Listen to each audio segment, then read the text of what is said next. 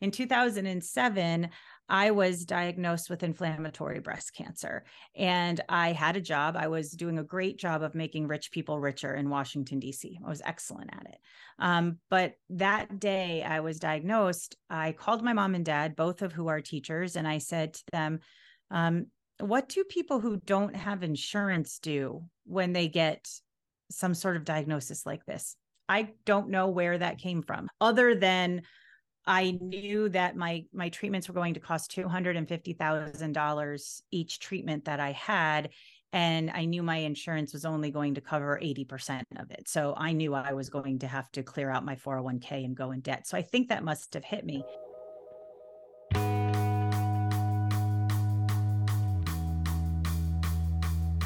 Welcome to the Live Damn Well podcast. My goal with this project is pretty simple. In a world which has become increasingly divisive and polarized, I want to bring you a balanced perspective of health. To deliver on that promise, I'll seek out experts with conflicting opinions to tackle the topic of health from as many angles as possible in order to make this podcast into an amazing resource for anyone looking to improve their health. Thanks for joining me.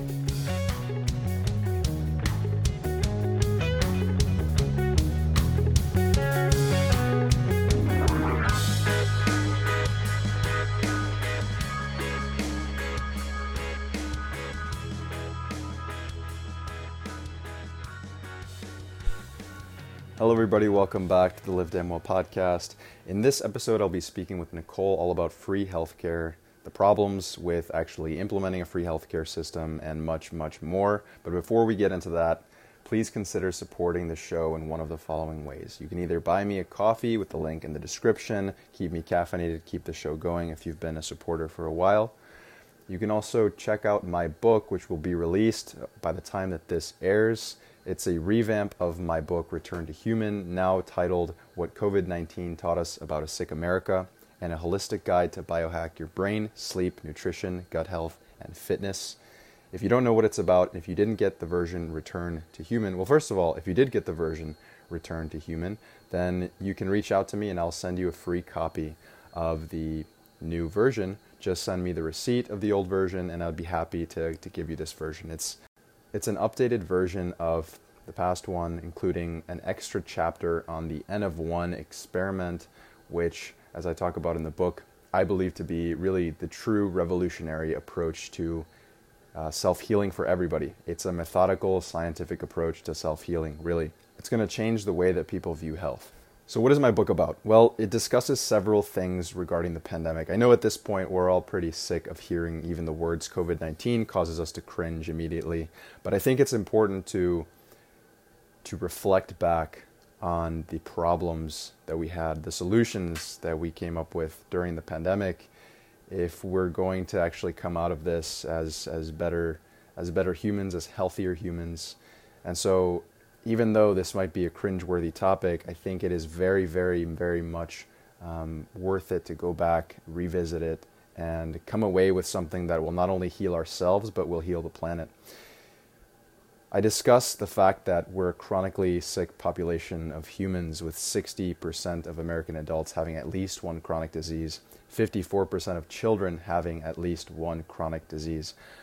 We are as divided as ever before as well, which adds fuel to the flame of our chronic disease prevalence. But my book goes far beyond just a discussion of these events. I offer a practical guide on all of the lifestyle factors that we can use to pull ourselves out of this deep hole which COVID revealed we were in. And in doing so, in healing ourselves, I do believe that we will have a positive impact on the planet. So if you want to get your copy, hit the link in the description. It will actually be free for several weeks, so you can get the Kindle version, download it, read it, and please let me know what you think. Today's first episode sponsor is Thrive Market, an online grocery store which is on a mission to make healthy living accessible and affordable for everyone. I love Thrive because you'll save like 25 to 50% off of the price you'd find in a physical health food store near you. And the best part is that Thrive delivers to your door. The membership is just about the price of a cup of coffee per month, and they have a curated list of non-toxic cosmetics, cleaning products, high-quality supplements, and sustainable frozen wild-caught fish, and grass-fed beef, all shipped straight to your door. And for every paid membership, Thrive actually sponsors a membership for a low-income family, which actually has a lot to do with this very podcast episode about increasing equity in healthcare. And part of that, as Nicole will discuss, has a lot to do with the food that we're consuming. So if you want to try Thrive Market risk-free for a month and get 30% off of your first order and a free gift, you can check the link in the description. Now let's get on with the show.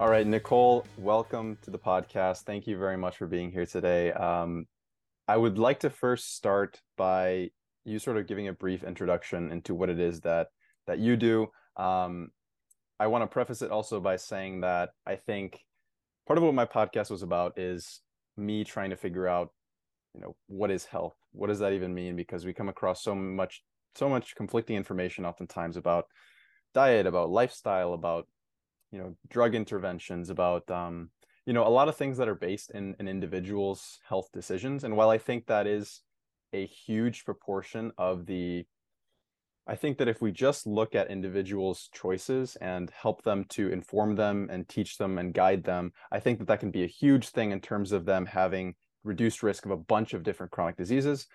But I think that there's also a huge lack of talk in this space about the lack of equity in healthcare. So please tell us about what you do. Sure. Thank you so much for having me. So my name is Nicole Lamoureux. I am the president and CEO of the National Association of Free and Charitable Clinics. And there are 1,400 free and charitable clinics across the United States of America. We are located in all 50 states. We are not funded by the federal government. We are a community solution to healthcare in our area. We serve 2 million people annually, uninsured individuals.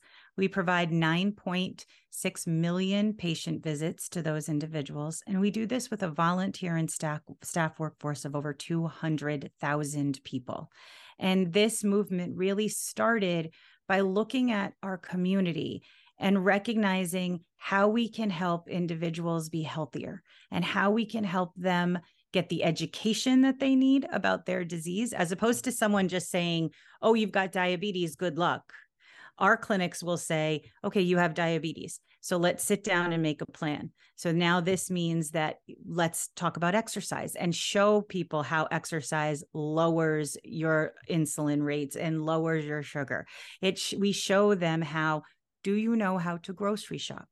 One of our patients told me this story before she came through our education system. She was from Mexico, and she thought she should eat a tortilla every single meal that she had because that was how her culture was brought up. And she didn't know the impact that was having on her sugar. And so when we explained to her, okay, well, if you're going to do that, you can still do that, but you have to take a walk. You have to drink less soda. You have to make sure you're eating more fruits and vegetables, but also how do you feel after you eat that? And if you skip one, how do you feel? So we really wanted her to understand it's not just, oh, don't do that anymore, because that was part of her culture. That was part of her heritage that brought her good memories with her family. How do we recognize that there are ways that you can not just change your diet, but change your whole thought process? But then we also had patients who said, well, I live in a neighborhood and there's no grocery store. I don't have a grocery store. So when you talk about inequity in healthcare, we have to also look at the neighborhoods we live in. Doctors all the time will say to someone, I just don't understand. It's so easy. Eat right and exercise.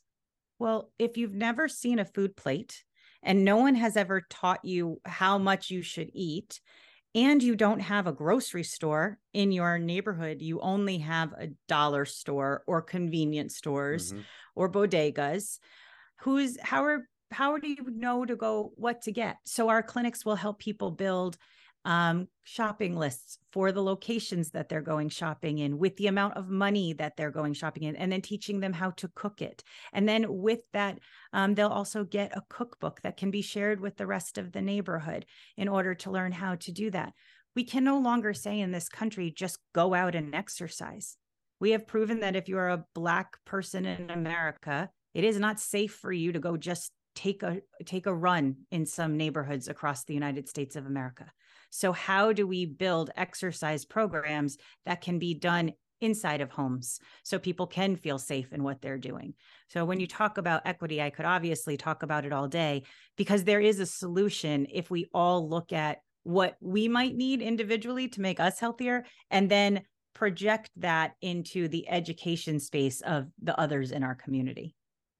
I think that is very, very well put. Especially the part about, a doctor saying, oh, just eat less, exercise more kind of thing, which is the typical advice that you would give. And I don't know if I would say that this is so much the doctor's fault as it is partially the training that they receive, which is mostly in acute care, which is great. I mean, I'm glad that we have acute modern care, but they have very little training on going in depth into that eat less, exercise more kind of thing, which leaves people very confused. And oftentimes they may focus on the wrong things. So they may focus on like the supplements they hear an influencer talk about that are really expensive, or they may hear about like a crazy extreme approach to diet, like, the vegan diet or the carnivore diet. And oftentimes they can go to the store and, like you said, it can be, a food desert where it's just convenience stores, and, maybe the produce is way more expensive than it would be to go get like dollar menu at McDonald's or something like that. Right. Absolutely. And I was just speaking to doctors the other day, because at the free and charitable clinics, we've started training programs for residents, because we started to recognize that gap that many of the residents had. We asked students, medical students, what are you missing? And what do you feel you need to be a good provider in whatever specialty that you're at? And that it's ironic that you said that, because they said, we're missing that practical knowledge. Sometimes we have to learn so much. And I don't know how doctors can keep it all in their brains, nurses, anyone that's in the medical field. And so we started developing programs to train the next generation of doctors. And it's funny that you say that about diets. I grew in a very small town, New London, Connecticut. I'm very, very small growing up. And I was always taller and heavier than everyone else in my class. So my doctor put me on a cookie diet. It was a diet that he had heard from someone who came and gave a speech at some place. And it was a diet where I ate a cookie every morning for breakfast, then for lunch and for dinner. And that's all I ate. And no one ever sat down and talked to me about, fish, vegetables, protein, all of those things. It fell solely on my mom, who said, this can't be healthy. This can't be the right way. I'm not letting your brother eat cookies all day long. So why would I let you eat cookies 3 times a meal? And I do think, again, you're right. I think that it's not the doctor's faults if they're not taught this information. I also think that there's so much new information, and now in the world of social media, everything's happening so quickly. But I also think that by allowing the doctors to receive training at a clinic like myself, or some of the other community areas that they're getting to have that time with patients to understand, what is your biggest concern? And, it's interesting for each of us. Each of us have a different concern. Some of us have family members who died of heart failure. Some of us have family members who had, diabetes or cancer. And so all of those become the forefront of our brain, and giving those doctors the opportunity to really just understand where our fear level is will help them also build a program that will help each of us individually. So this is what very much led me to say yes to having you on this podcast, because it wasn't just about this. Obviously, the revolutionary part of your clinics is the fact that they are free and they do provide access to people who would not have had access otherwise. But the other revolutionary part that I'm hearing from your other interviews and from your website is that it is very holistic, which is crazy, because I think that, as you said, it's it's the diet part of things. It's the really delving deep into alternative interventions to support the conventional interventions that allopathic medicine has is huge. And I think that something that's not taught very much. And although it's not the fault of many practitioners, I do think it is their responsibility now to go ahead and learn more about that. So could you walk me through and tell me a little bit more about? Absolutely. So free and charitable clinics, we are, as I said before, the community's response to healthcare. And I stress that in every interview that I have, because our clinics are going to address chronic diseases, diabetes, hypertension, all of those issues. But they also work within the community to understand the disease states or the needs that are specific in that area. So, for example, after Hurricane Katrina, we found that our clinics in Mississippi and Louisiana, we're starting to see 1 year, 2 years later, their patients have not only diabetes or hypertension, but also have awful depression and anxiety, and as well as awful COPD or asthma attacks. And so they built programs that now are replicated across the country, I would say, at most of our facilities, but they've built programs specifically to help those people get through some of those challenges. Not only, also they built programs where in not just having a group session for anxiety, but breaking it out into ages or sex or non-binary people. So people felt comfortable in talking to who was in their situations. I also think that in Kansas City, Missouri, about 8 years ago, their AIDS clinics started shutting down. So our free clinics stepped up and said, we'll become a place for AIDS patients to come. And you'll see that across the country. But I'd say the biggest thing that you'll see across the country is the dedication to the patient as a person and not as a number. And I think that that's sometimes what, unfortunately, the way our healthcare system is set up here in our country is you're tied to, you either have insurance or you don't, and you either have really good insurance or you don't. And then that depends when you go to an ER or a doctor's office. And at free and charitable clinics, we pride ourselves on knowing not just the patient, but knowing that what all of their medicines are they on? How are they going to contraindicate? Would they like to have acupressure? Would that be something that acupuncture would be better for them? Do they feel like energy healing is something that they should talk to? Do we have a chiropractor for them to talk about? Knowing that patient and knowing where they're coming, and also providing that culturally competent care, recognizing that a Muslim woman is not going to see a man as her provider. She can't. So how do we identify ways that we have the appropriate entrances and the appropriate protections in place? I think that's one of the most beautiful things about free and charitable clinics. The person is the focus through everything that we do.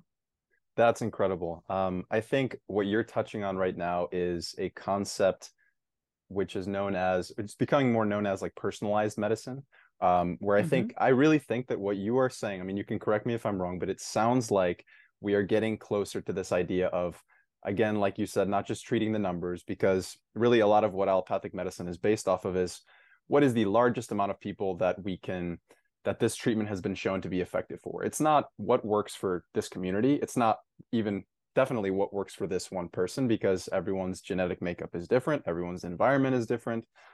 So I think what you're doing here with going into communities, actually tell me about that. How do you find out about certain communities' wants and needs in terms of their healthcare? Because that's huge. Sure. So the one thing I love about free and charitable clinics is anyone can start one. We've had doctors start a free and charitable clinic, but we've had librarians recognize that people were coming and utilizing the library to search for all of their disease states, or they weren't feeling good. And the librarians came together and went to the hospital and said, I need a doctor, and we need to start something for our community. And that, I think, is the difference. It really coming down to the community itself is saying we need help, and then they contact the NAFC and we can help them with ways on how to start a clinic. We have an entire volunteers in medicine program that from beginning to end, we can help you how to build a clinic in your community.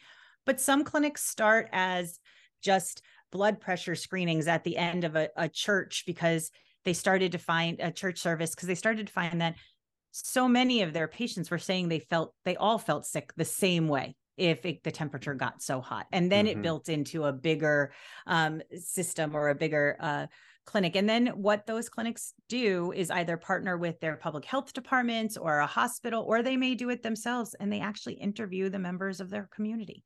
And they go, and it's like a census being done of health needs at the community. Sometimes they'll set up a barbecue in their parking lot. Sometimes they'll set out people to go knock on doors.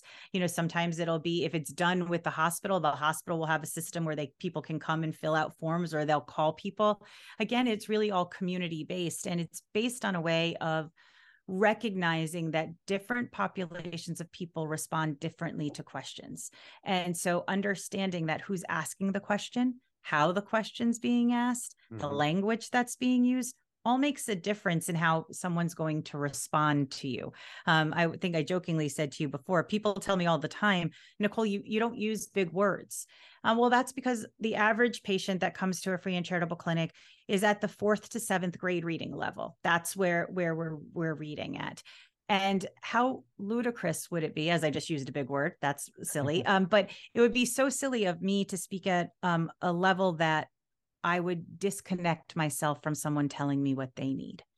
It's sometimes just asking plainly, what do you need? And how can we help you makes a big difference. I jokingly tell the story, and it's very embarrassing. In 2017, I broke both of my ankles in the span of 6 months of each other. And I'd love to tell you I was like scaling a wall or climbing a mountain, but I was just walking down the street. I mean, I wasn't doing anything great. But both times I went to the emergency room and had lovely care, but they handed me crutches after they had put a cast on my leg and said, okay, goodbye.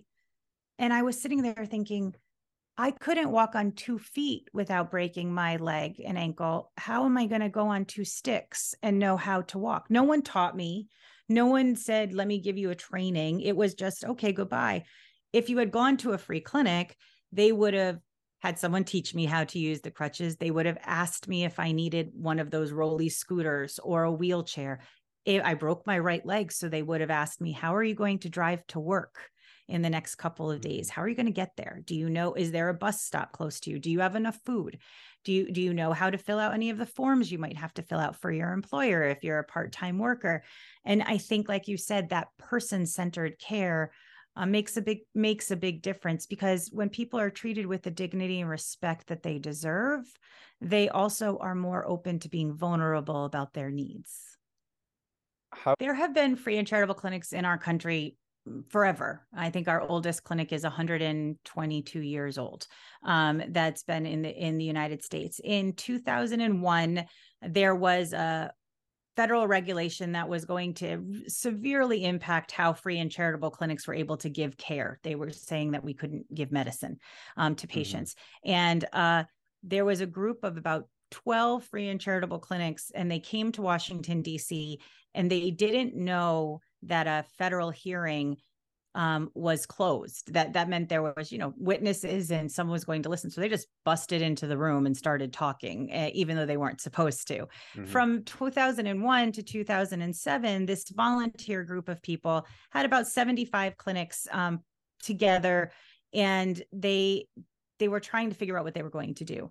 In 2007, I was diagnosed with inflammatory breast cancer, and I had a job. I was doing a great job of making rich people richer in Washington, D.C. I was excellent at it.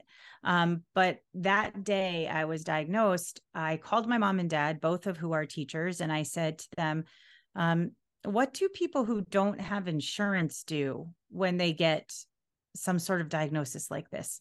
I don't know where that came from. I'll be very honest. I don't know where that thought came from, other than I knew that my treatments were going to cost $250,000 each treatment that I had.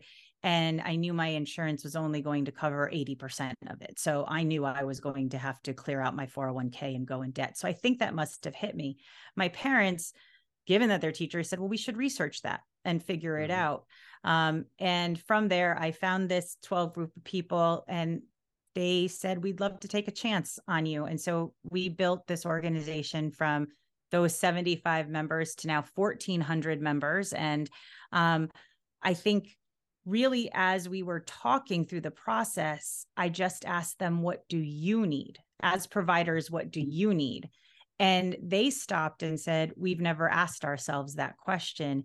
And from there, it was, well, we actually need to help the patients know how to get healthier, not just tell them they should get healthier. Mm-hmm. And we sat down and we started sketching out, and it started very slowly. First, we started with diabetes and hypertension because we knew that those were the number one and number two disease states, sadly still are in our country. And then it turned into, well, now we really need to address all of the issues like at healthy neighborhoods and how people can cook their foods. And okay, now we need to address mental health care. So over the last, I'd say 8 years, we really built up what we're doing, but COVID truly moved the needle for everyone. It just became even more if I'd say that 1,000 of my free clinics were doing this whole people care, those other 400 after COVID are doing it all now too, because COVID changed the world for all of us. I wanted to ask you something that we talked about before the episode, before I hit record, which is, what does it matter to the people listening? What does it matter to me if my neighbor is sick? What is it really, how does that affect me? Why is that important? Well, I think the easiest way to explain it to everyone is I'll hit their pocketbooks. That's probably the easiest way. For every uninsured person in this country, your insurance cost goes up by $1,000. So if you think about that, obviously there's an average. So it's an average of $1,000. So if your neighbor is uninsured, they're costing you money, first off. Second off, if your neighbor is uninsured and they go to the emergency room and they don't have a doctor or a free clinic in their area and they don't have a place to go, and they go to the ER for a cold or an earache or anything else, but you're going to have to go to the ER or someone you love for a real emergency, you're behind them. You're waiting. That's causing time on your life. And then finally, I'd say that the other reason is we have to get back to this sense of community caring for people. If your neighbor's not doing well, then you're not doing well. There's just a sense in the fact that everyone in your neighborhood needs to live in a place that you all feel connected in some sort of way, especially in a world that's not connected.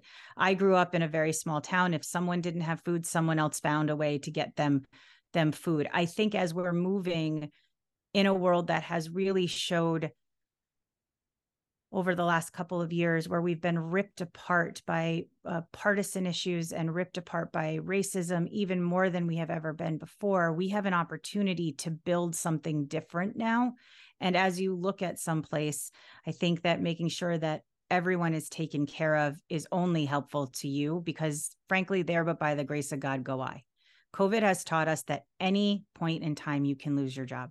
At any point in time, you could lose your health insurance. At any point in time, a global pandemic can come and shut down the world that we knew it. We cannot go back to the way that we were because it wasn't working. And we shouldn't go back to the middle when it was awful. And now that our eyes are shown on what needs to be changed, we have an opportunity to make this world a better place. So at the end of the day, if no other reason, then you'll need help someday too.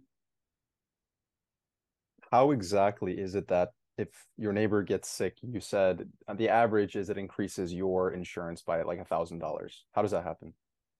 Sure, because hospitals, if someone goes to an ER, the hospital has to write that off. I mean, it's not as if they just give that money for free. They have a fund at that hospital. It's called charity care. So much money comes out of that hospital fund that they have to pay for. Now, that may be, if it's a nonprofit hospital, it may be from a donor, it may be from someone who gives them money, but it also comes from taxes, and it also comes from your your taxpayer dollars on the state, local level. So if someone is uninsured and they go to the hospital, they're pulling money out of that pool of money for that cannot be written off if they don't have Medicaid and they don't have Medicare.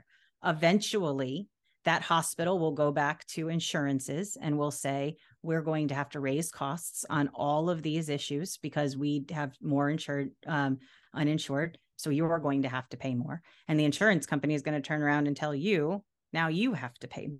On the other side, if the funding's done from taxes, and the same thing, the hospital goes to the city or the town or the state or the federal government and says, I'm seeing all these people and now I need more money allocated to me. So then the government turns around and says, okay, well, now you have to pay more taxes in order for us to be able to serve these people. So it does impact your bottom line directly. And that's the two ways that it can happen. Gotcha. Gotcha. That makes sense. And is this, I mean, it's almost like a stupid question, but I'm sure that this inequity affects individuals who are of the lowest socioeconomic status, so those who are living in poverty. But I'm sure that it also definitely affects people who are in the middle class, even people who do have even pretty good insurance, because it can still like totally tank your finances if you get hit with the diagnosis of cancer. I mean, that's what my family went through a couple of years ago. It's like we were in a decent spot financially, but it was still like it took a huge toll. And like I had to think about, a lot of my friends, I was in college at the time, and a lot of my friends were also, some of their parents maybe got sick from something, and they had to think, well, is it college or is it my health, kind of thing? Like, what are we going to be paying for here? So is that Absolutely. true? Yeah. Yes, you're hitting the nail on the head, and I'm very sorry that you had to go through that. Personally, I'm sorry because of the heartbreak for you and your family, and I'm sorry that those decisions have to be made because we're in a place where our health system isn't equitable for everyone, and insurances across the board are not. There's different plans, as we know, and people get confused. So yes, it absolutely impacts people who are living 100 to 400% of poverty. It definitely impacts people who are Black, Indigenous, and other people of color. We know that people who are Black women receive mammograms at a 40% less rate than a white woman does. So we know that there's inequity that has to be addressed. But there's also that inequity and the cost for people who are working those delivery jobs or substitute jobs or gig jobs, as they're called. They are making that hard decision about putting food on the table or taking their medicine. However, also, if you are someone who has insurance, but your employer doesn't have the best coverage, so you have to pay out of your pocket $8,000 before your insurance kicks in. Well, you don't ever really think you're going to hit that $8,000. How are you going to get there? Where are you going to find that $8,000 if you don't have it, especially if you're not a billionaire in any sort of way? Yeah. And then depending on your insurance and what you have, if you have it from your employer or if you bought it on the, exchange, how much money does it cover for your medicine? What medicine does it cover? So what happens if you have good insurance and it's covering what you need, but you need to get insulin every single month, and the insulin is going to cost you $150 a vial because your type of insulin can't take the $4 insulin or the $30 insulin. So your insurance only pays $10 or $15 for that. All of a sudden, you're in a really hard place. And that's why the president now is talking about making $35 insulin a reality, whether or not that'll ever happen. But there are even patients that I talk to that will be unaffordable for them. That $35 will be unaffordable for people. And that's a reality that we're finding in this country. Yeah. Yeah. That's very, very sad. I think, obviously there are a lot of challenges with trying to move in the direction of free healthcare. There's also, as I understand it, there are some people who are sort of against that. And I wanted to get your thoughts on why, because to be honest, I am very ignorant about this topic, more than I should be, but that's part of why I'm talking to you today. I would like to know more. So what are some of the challenges in increasing this free healthcare? And, maybe it might be a dumb question, but why should we strive to provide free healthcare to as many people as possible? Well, I think the easiest way of explaining this is there's two different systems. So one is the current system that we're in, and that will take system-wide and years of changing. So to go from a current insurance-based system to a universal healthcare system, say, that's a policy change that involves all of the insurance companies and involves a lot of money and involves ideologies from different people, as you've talked about. And then what is covered under a universal healthcare system? Is it just you go to the doctor once a year? Is it you have all of your surgery covered? That takes almost like a ball of yarn that has been knotted and twisted, and they're trying to make that straight. So that's one thing. And yes, Congress is working on that, but that's solidly in the hands of politics. And then on the other side, there is the work that we're doing at the free and charitable clinics, which we're actively a part of that.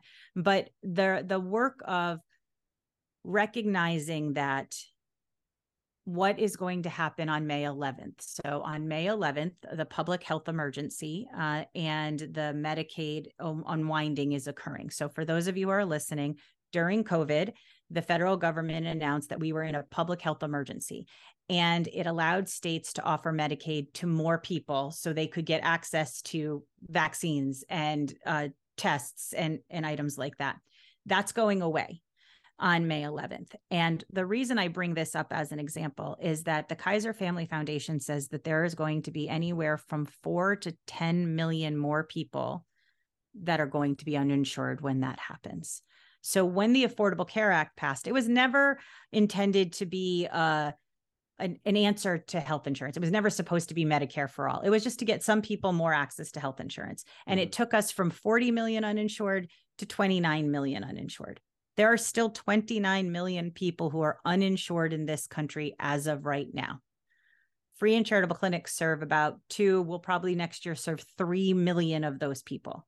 So if you're looking at that, that still leaves you 25 plus million people who don't have access to health insurance. That's a lot of people using your ER. That's a lot of people of adding to the cost, as I've talked about.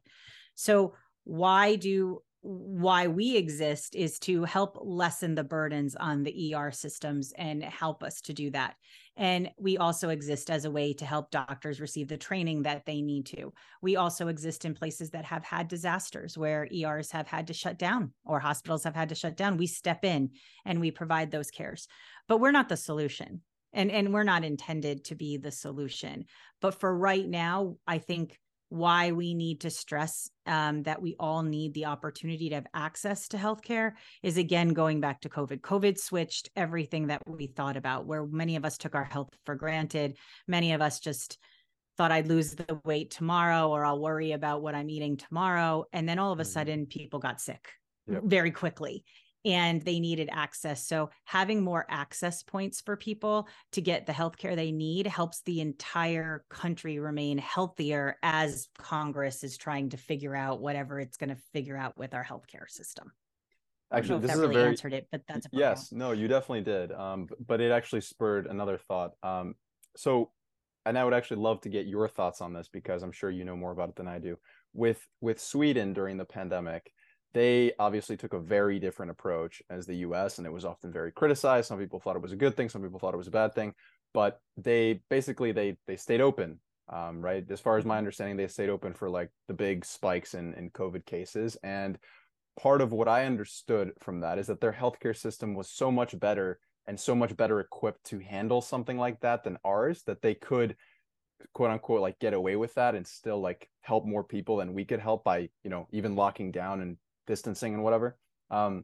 So that seems to be what you're talking about, is by increasing the amount of free healthcare, you could actually like decrease the burden of ER so that more people could get treated. So we wouldn't have to have these economic collapses basically when we do get another inevitable pandemic.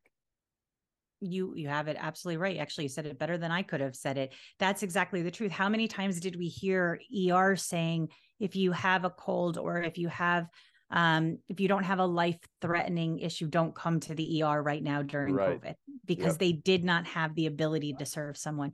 By increasing support of what we're called the safety net, the community health centers, the free clinics, the rural health centers, by helping us expand and grow, we can serve that frontline place to take care of people. So then we could be more like a Sweden. We didn't have the ability, as you said, our healthcare system was not ready Mm-hmm. to have a herd mentality, or the herd immunity, excuse me, that you saw in other countries. They were able to stay open because they knew people were going to get sick, and it was okay because they had the way to handle it. There was enough capacity for them to do it. And they also just live a different life than we do there. I mean, just their work hours are different. How they Right. handle vacation is different.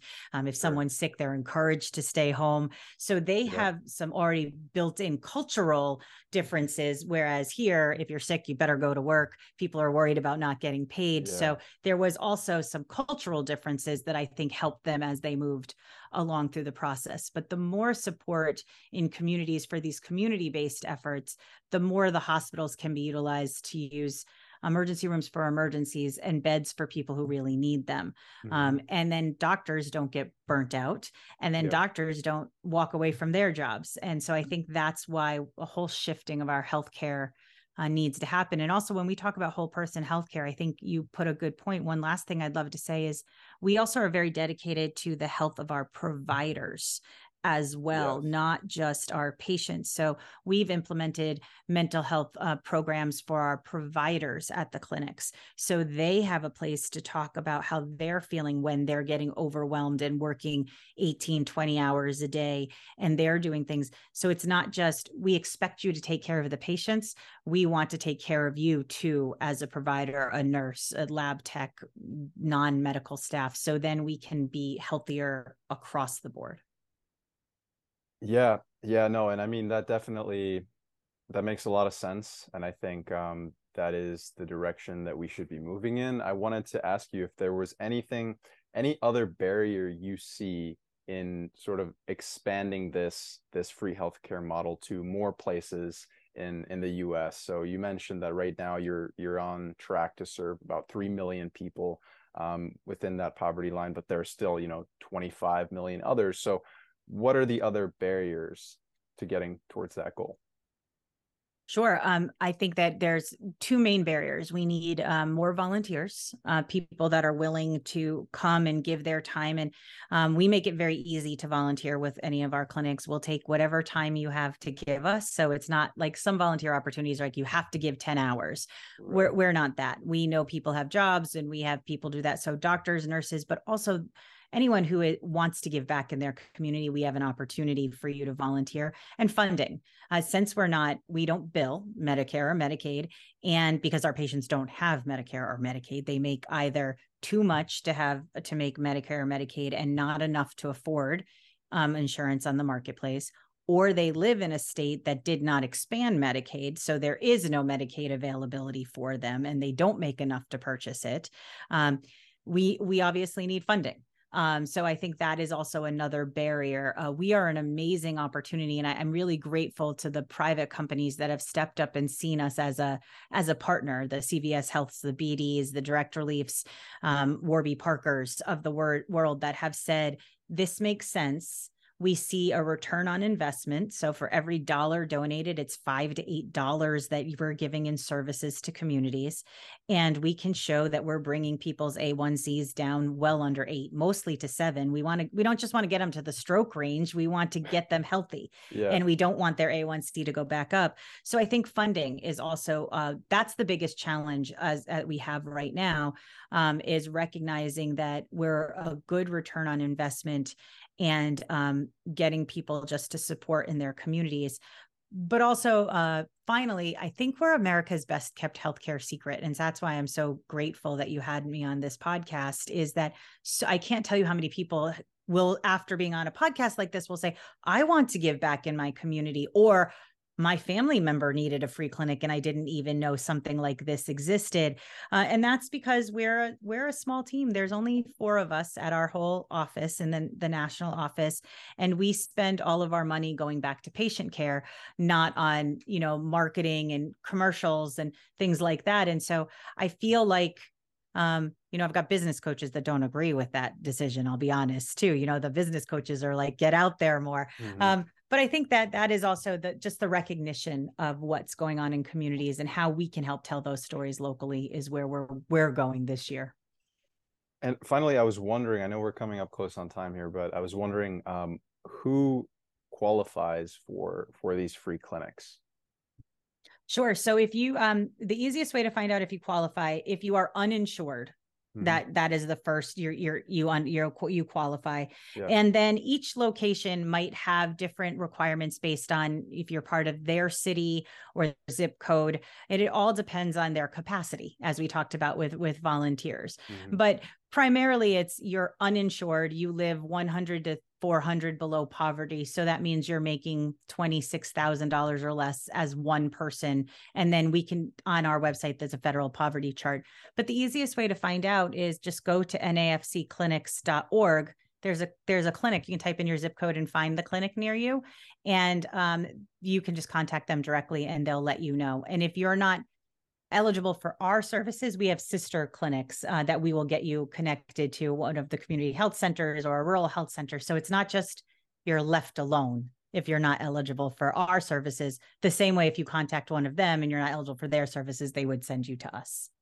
Okay, gotcha. And since we're talking about increasing access to healthcare, not just for, those that are living below the poverty line or in poverty, but also just to people in general, how is that going to work? And what I mean is, so people who are in poverty, the acute care of something like diabetes or something like hypertension is obviously something that can be very, very expensive for them and oftentimes way too expensive.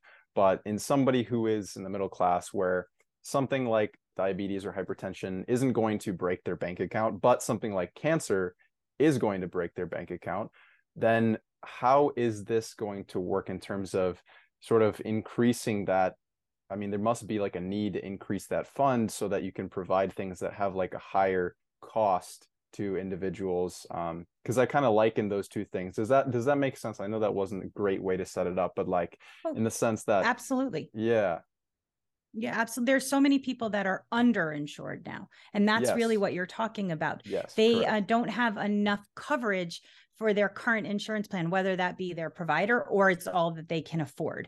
And so what we do when people contact us, so again, I wouldn't shy away from contacting the NAFC if that is you in a situation at all, because there are programs that will help you pay your medical bills. There are other providers that will give you information and that will help you. There are programs that will help you with your medicine if you can't afford it. And we can get you in contact with all of those programs, or you can just type in help with medicine and they'll pop up on the internet.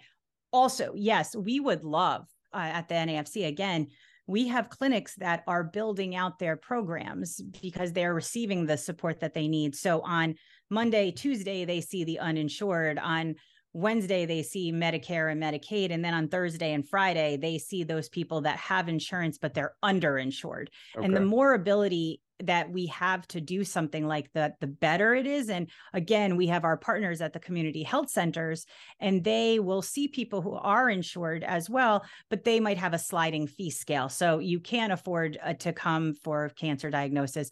You're not going to be able to pay the $500, but they'll have a sliding fee scale of like $75 for you to go and see them. And I think it's just something we have to constantly look at, and something we're encouraging Congress to look at. This high cost of healthcare in our country needs to be addressed in general. There needs to be policy change for everyone across the board, not just focusing on the few.